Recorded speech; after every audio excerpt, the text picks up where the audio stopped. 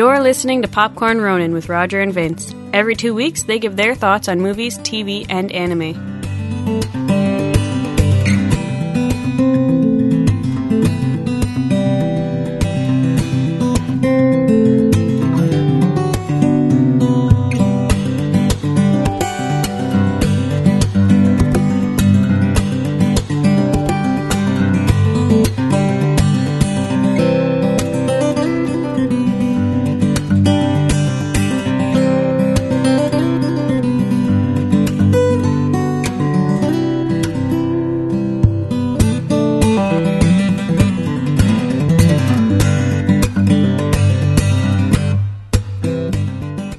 Started as a silly joke, labeled 3 of Simon Pegg's films as the Three Flavors Cornetto trilogy.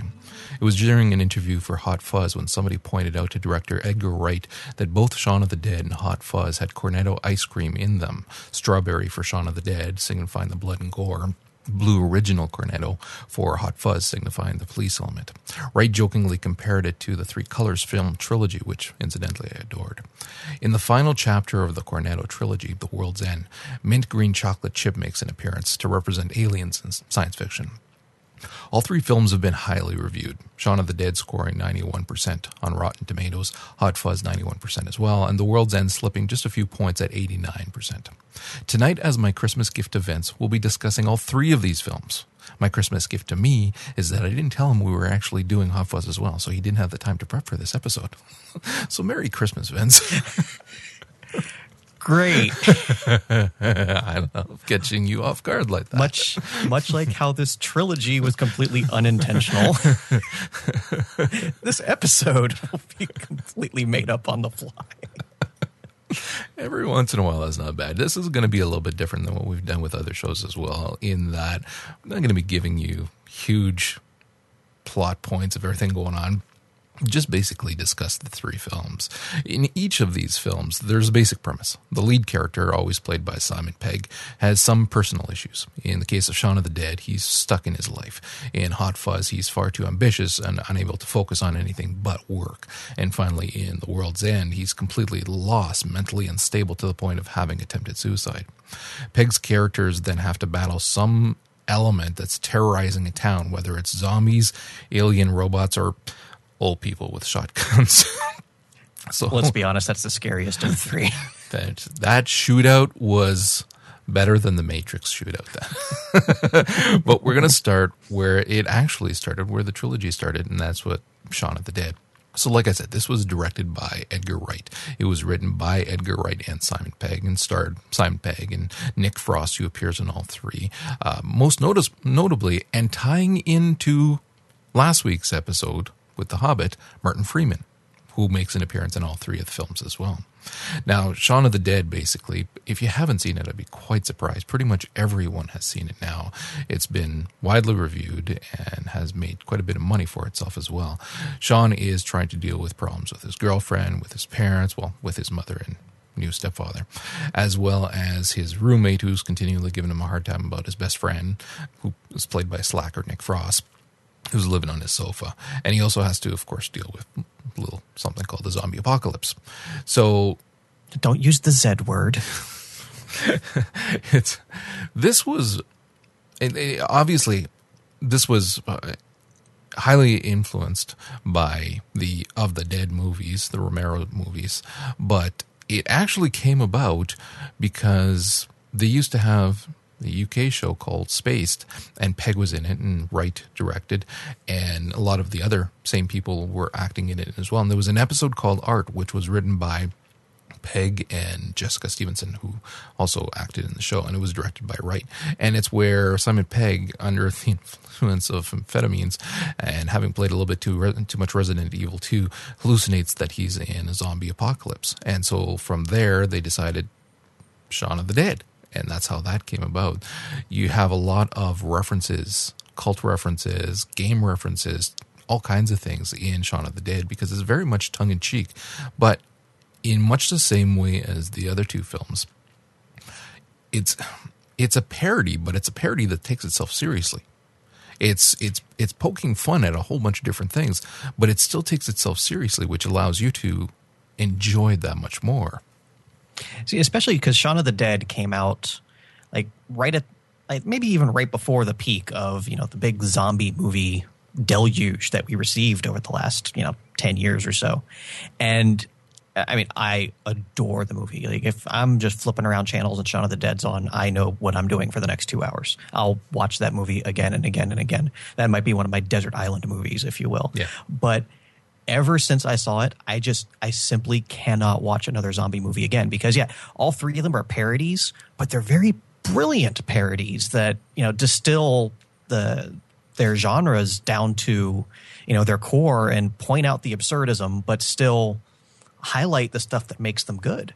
Well, again, it's not just that, because it's got all that going for it, but it's the fact that because they still they don't take themselves seriously, but they take the story seriously. Mm-hmm. So you still actually care when things happen in the movie to the people that you care about, like when his mother gets bitten. You actually are feeling bad for what's going on, yes. Even though it's this crazy, funny zombie movie. You're like, but I don't want her. That's not right. Kill off those damn kids that he's hanging out with. So of course the Shaun of the Dead movie is basically he's stuck in his life. The zombie apocalypse happens, and then everything turns to crap. Hold on. The best part of it is the zombie apocalypse happens and nobody notices for a while because honestly, that's just how small town British people act in the first place. And there's some phenomenal scenes right at the beginning there when the outbreak is starting. Like the scene the scene when they are just exiting the pub, him and Nick Frost. No. And you I need that as my ringtone.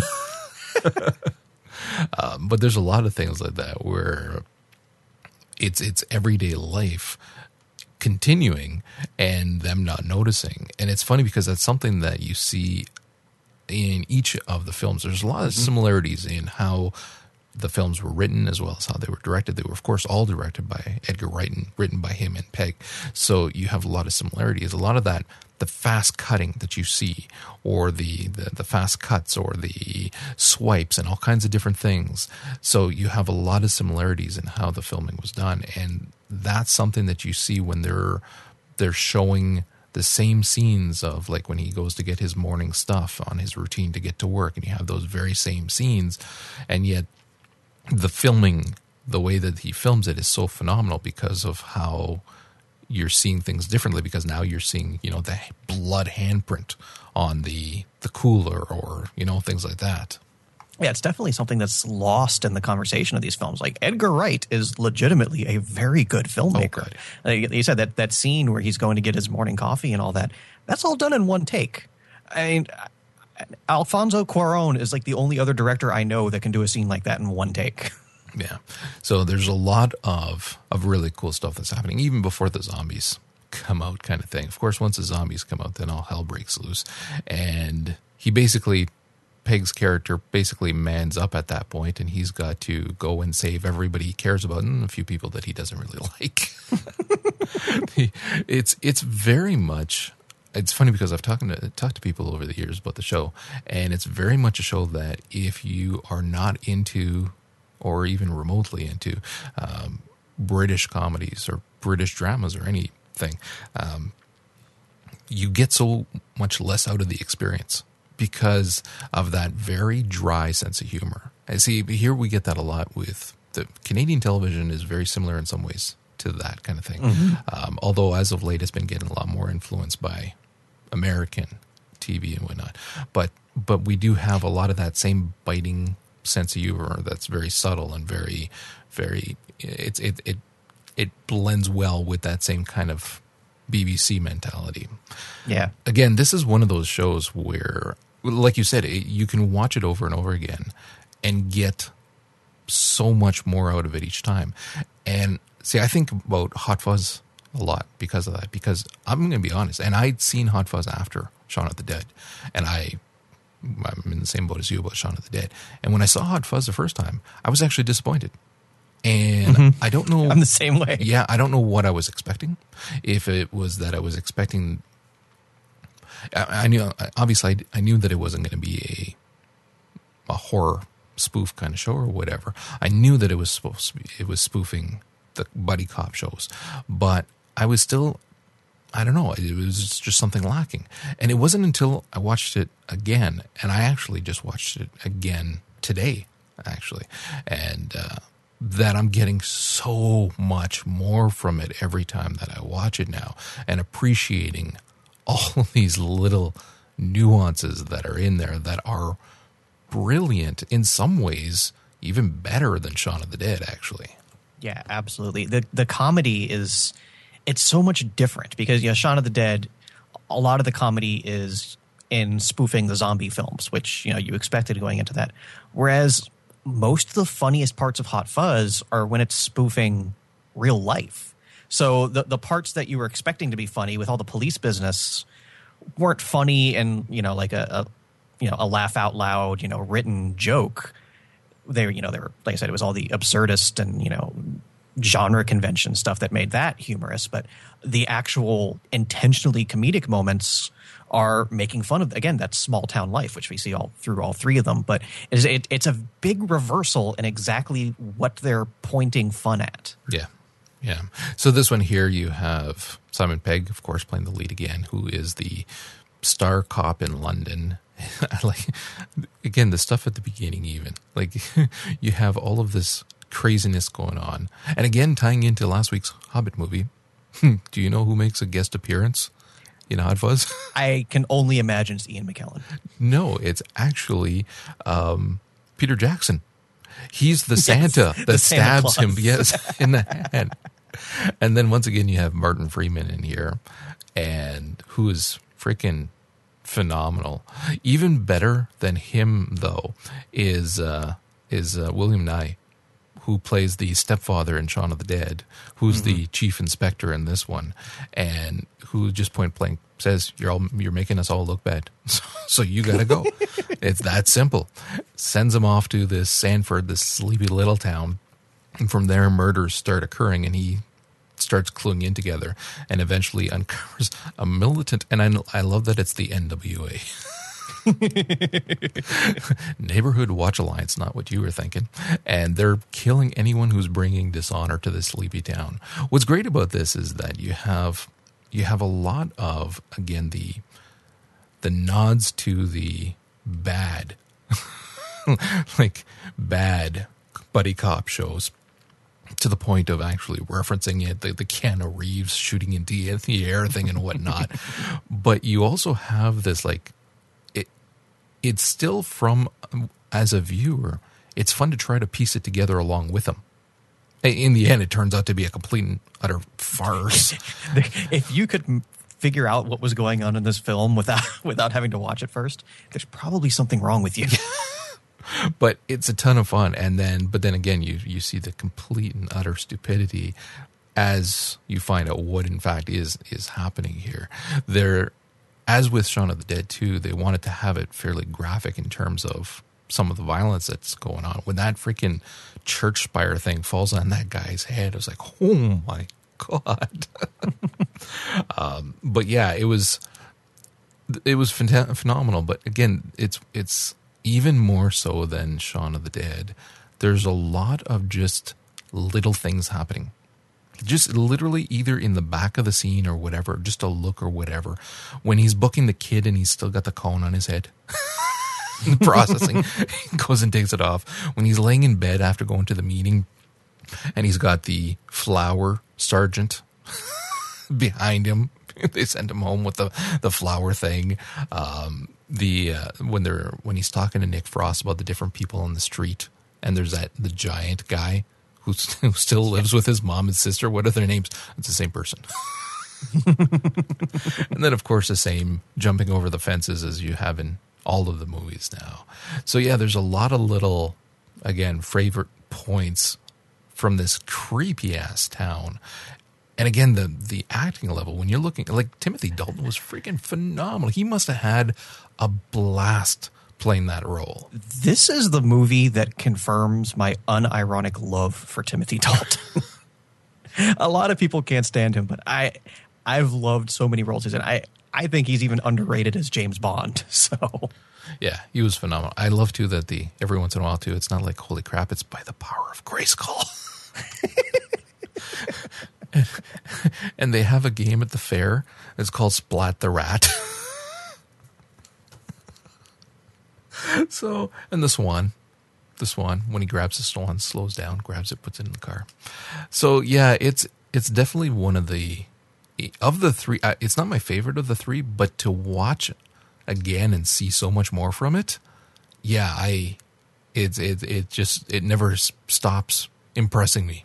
Yeah, it's definitely one of those underrated movies that a few years from now, people are finally going to come around and realize kind of how brilliant it actually was. Yeah, they actually had to get permissions for every single reference to those buddy cop movies, to all of the covers that you see, because they're looking at DVDs, all of the scenes, everything for that.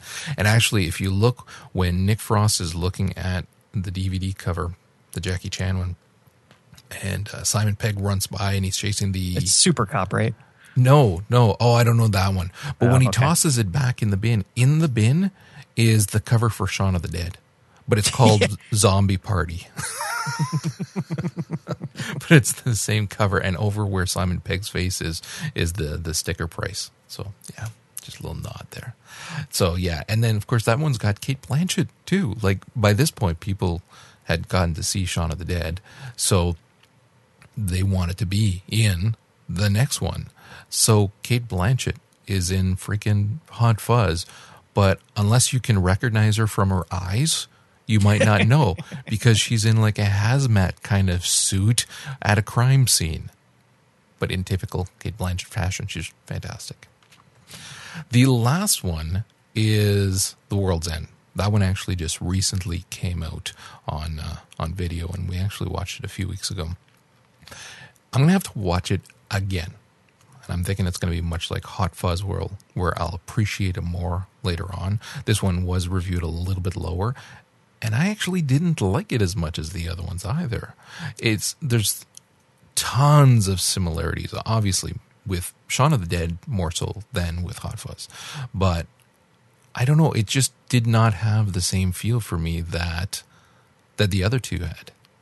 It had a lot of, the charm and all that, but as far as, like the biting genre, parody and stuff, it wasn't as solid as it was in the other two. They kind of just went in their own direction with things, and I'm not saying it was bad by any means. I absolutely loved it, but I'm with you is that it's definitely third in the listing as compared to the other two. But it seemed like this was just the movie that, they had this accidental, film trilogy that they stumbled across, and they went, okay, we're going to do one more. We're going to bring, all of our favorite cast members back. We're just going to have this huge, big, fun, ridiculous movie. And I said it was a lot of fun. It was very funny, and it wasn't as down to earth as the zombie movie and the ridiculous neighborhood watch association villains, but it was still very enjoyable though. It was, and I think that you hit it on the nail right there too when you were saying it wasn't enough of a parody kind of thing. It felt more just like a movie. It wasn't that they were making fun of sci-fi movies. At points, yes, it was over the top when you're seeing the fights against the robots in the bathroom and things like that, and there's the blue blood flying up all over the place. So it had those elements, but overall, it didn't have enough of the parody throughout. It was, again, more just like a typical comedy. I think they might have also realized that after Simon Pegg and Nick Frost had already done Paul, you're not going to get much better of a parody, so you might as well go in a different direction. Because I think if they try to go with a more pure parody, it would have felt a little too much like Paul, honestly. Right. Okay. Anyways, so this one because as an absolute lover of cheesy old sci-fi movies, Paul was brilliant. Right. I actually still haven't seen that. Oh, I know. But yeah, I haven't seen that yet. I'm gonna have to watch that. The more you love those awful old sci-fi movies, the more you'll love Paul. So. So this one here is Simon Pegg plays Gary King, and basically his life never amounted to much. And as a middle-aged man, he decides that what he needs to finish is an event that he started at what he considers to be the pinnacle of his life when they were doing the pub crawl in his new hometown of Newtown Haven. He decides to get all of his buddies back together because they never finished it. And this is years later. They're all adults. They've all moved on except for him, and convinces them all to come back to Newtown Haven so that they can do this pub crawl again. And you see immediately that he's got nothing in his life and he hasn't grown up really, and he's got some fairly serious problems, which they obviously make light of up until kind of the end there. But the scenes that are really funny here, it kind of starts to build slowly as the guys are back together. And I mean, Nick Frost plays a recovering alcoholic, so doesn't even want to drink. So there's a lot of moments where there's really not a ton of humor there. But once the first alien robots kind of thing, the robots come out and they figure out what's going on, and then King has the brilliant idea that they need to keep going with their pub crawl so that they don't arouse suspicion. And they just go with it. And that's when they start getting progressively more drunken. And that's when the humor really starts. Because there's nothing funnier than drunk people trying to beat up robots. They're not robots.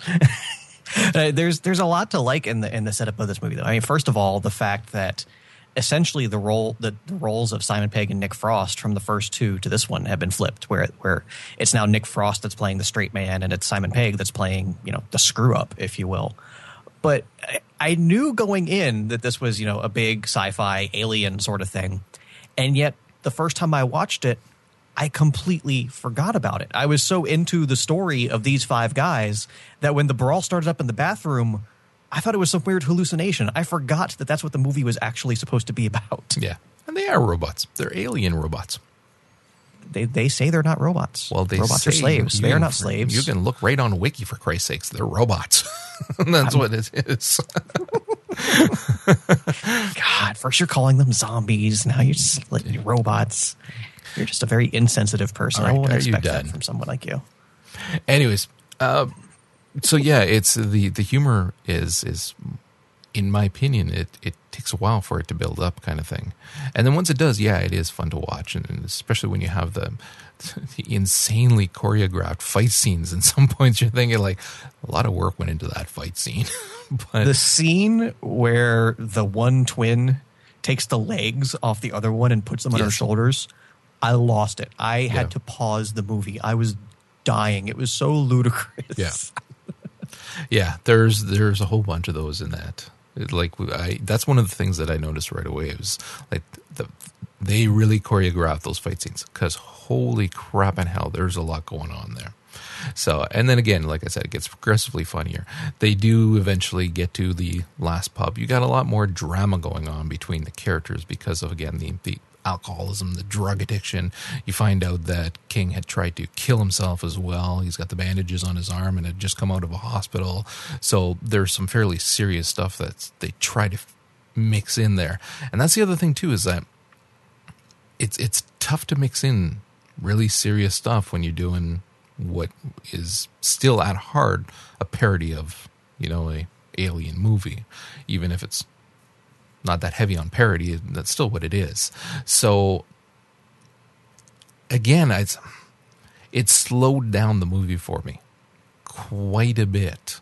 Yeah. And I'm not saying it was terrible or bad, or I'm not even going to try to suggest what would have been better, but I did find that it kind of ground it to a halt at a point where it's supposed to be going full tilt, because this is when they sink down into the bottom of the bar and see the quote-unquote network, who's the one that's running all of this going on across all of the planet at different spots. So you're supposed to have that, again, the really, really pivotal moments, and I found that, there's a little bit too much serious going on here for a freaking... they just crashed that guy's head over the toilet. This is not that serious a movie, guys. See, it's interesting. I think if they had taken out all of the alien stuff and just kind of done this, silly / drama kind of, journey of self-discovery movie, I honestly think that would have been a better movie. Because a lot of the stuff with King and with Andy and, their relationship and how the characters have changed, I was kind of into that.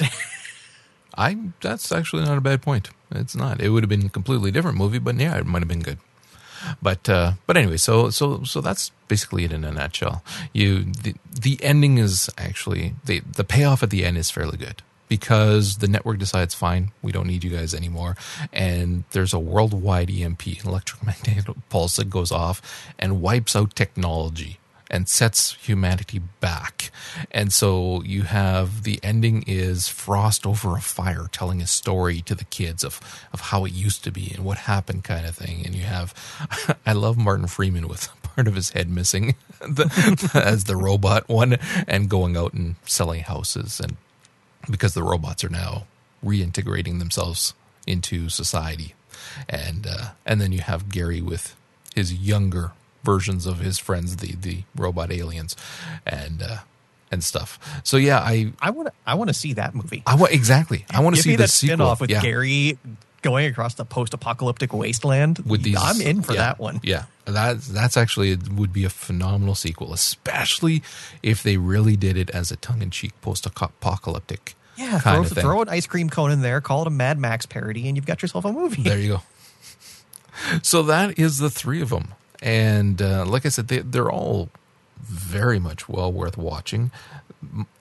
As of now, my least favorite is The World's End, but I will be watching it again. I did still enjoy it.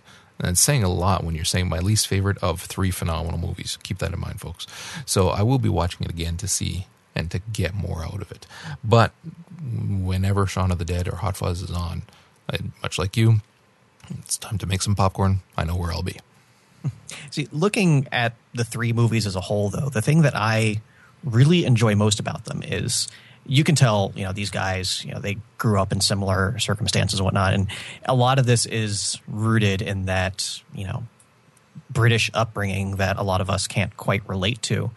But I love how, in their own ways, they all take a look at kind of the inherent mundane aspects of everyday life that even outside of England you can relate to. There are many aspects of Sean's life that definitely ring true with me. Oh, yeah. And how at some point, everybody wishes that something more interesting or more exciting can happen in their life. And how all three of these films show that might not necessarily be a good thing. Sometimes you kind of just have to be happy with what you've got. And, more exciting doesn't necessarily equal better. And that's the one thing, the thread that I saw running through all three of these films that I actually did really kind of resonate with. See, what I saw more so than that, though, was that it took these events to make Peg's character a better person in each one of them. True. So that's what I take out of it, that sometimes you need that adversity in your life to bring out the better. Yeah, exactly. So, any parting thoughts? I think that was my parting thought. I just want to give you one more chance before I cut out. You caught me by surprise. I'm completely... You said you wanted to talk about it. In fact, you said you wanted to talk about it over and over again. And so I had come up with all these interesting ways I could have injected it into our conversation, and you completely ruined my entire plan. Because I was expecting that. This is a preemptive strike. I figured it's going to be talked about anyways. Screw it. Here you go. Let me wrap a bow on that for you. And with that, we are going to wrap out for this episode. Merry Christmas to everybody. Happy New Year. We will be back fresh on, what is that, January 6th? Whatever. First week of January. Something. Yeah, first week of January. We're going to be talking about Elysium and some District 9. So that should be a blast as well. Very much looking forward to that. You can find the show notes at Popcorn Ronin. Let us know what you thought about these movies, which one's your favorite, and we'll talk to you guys soon.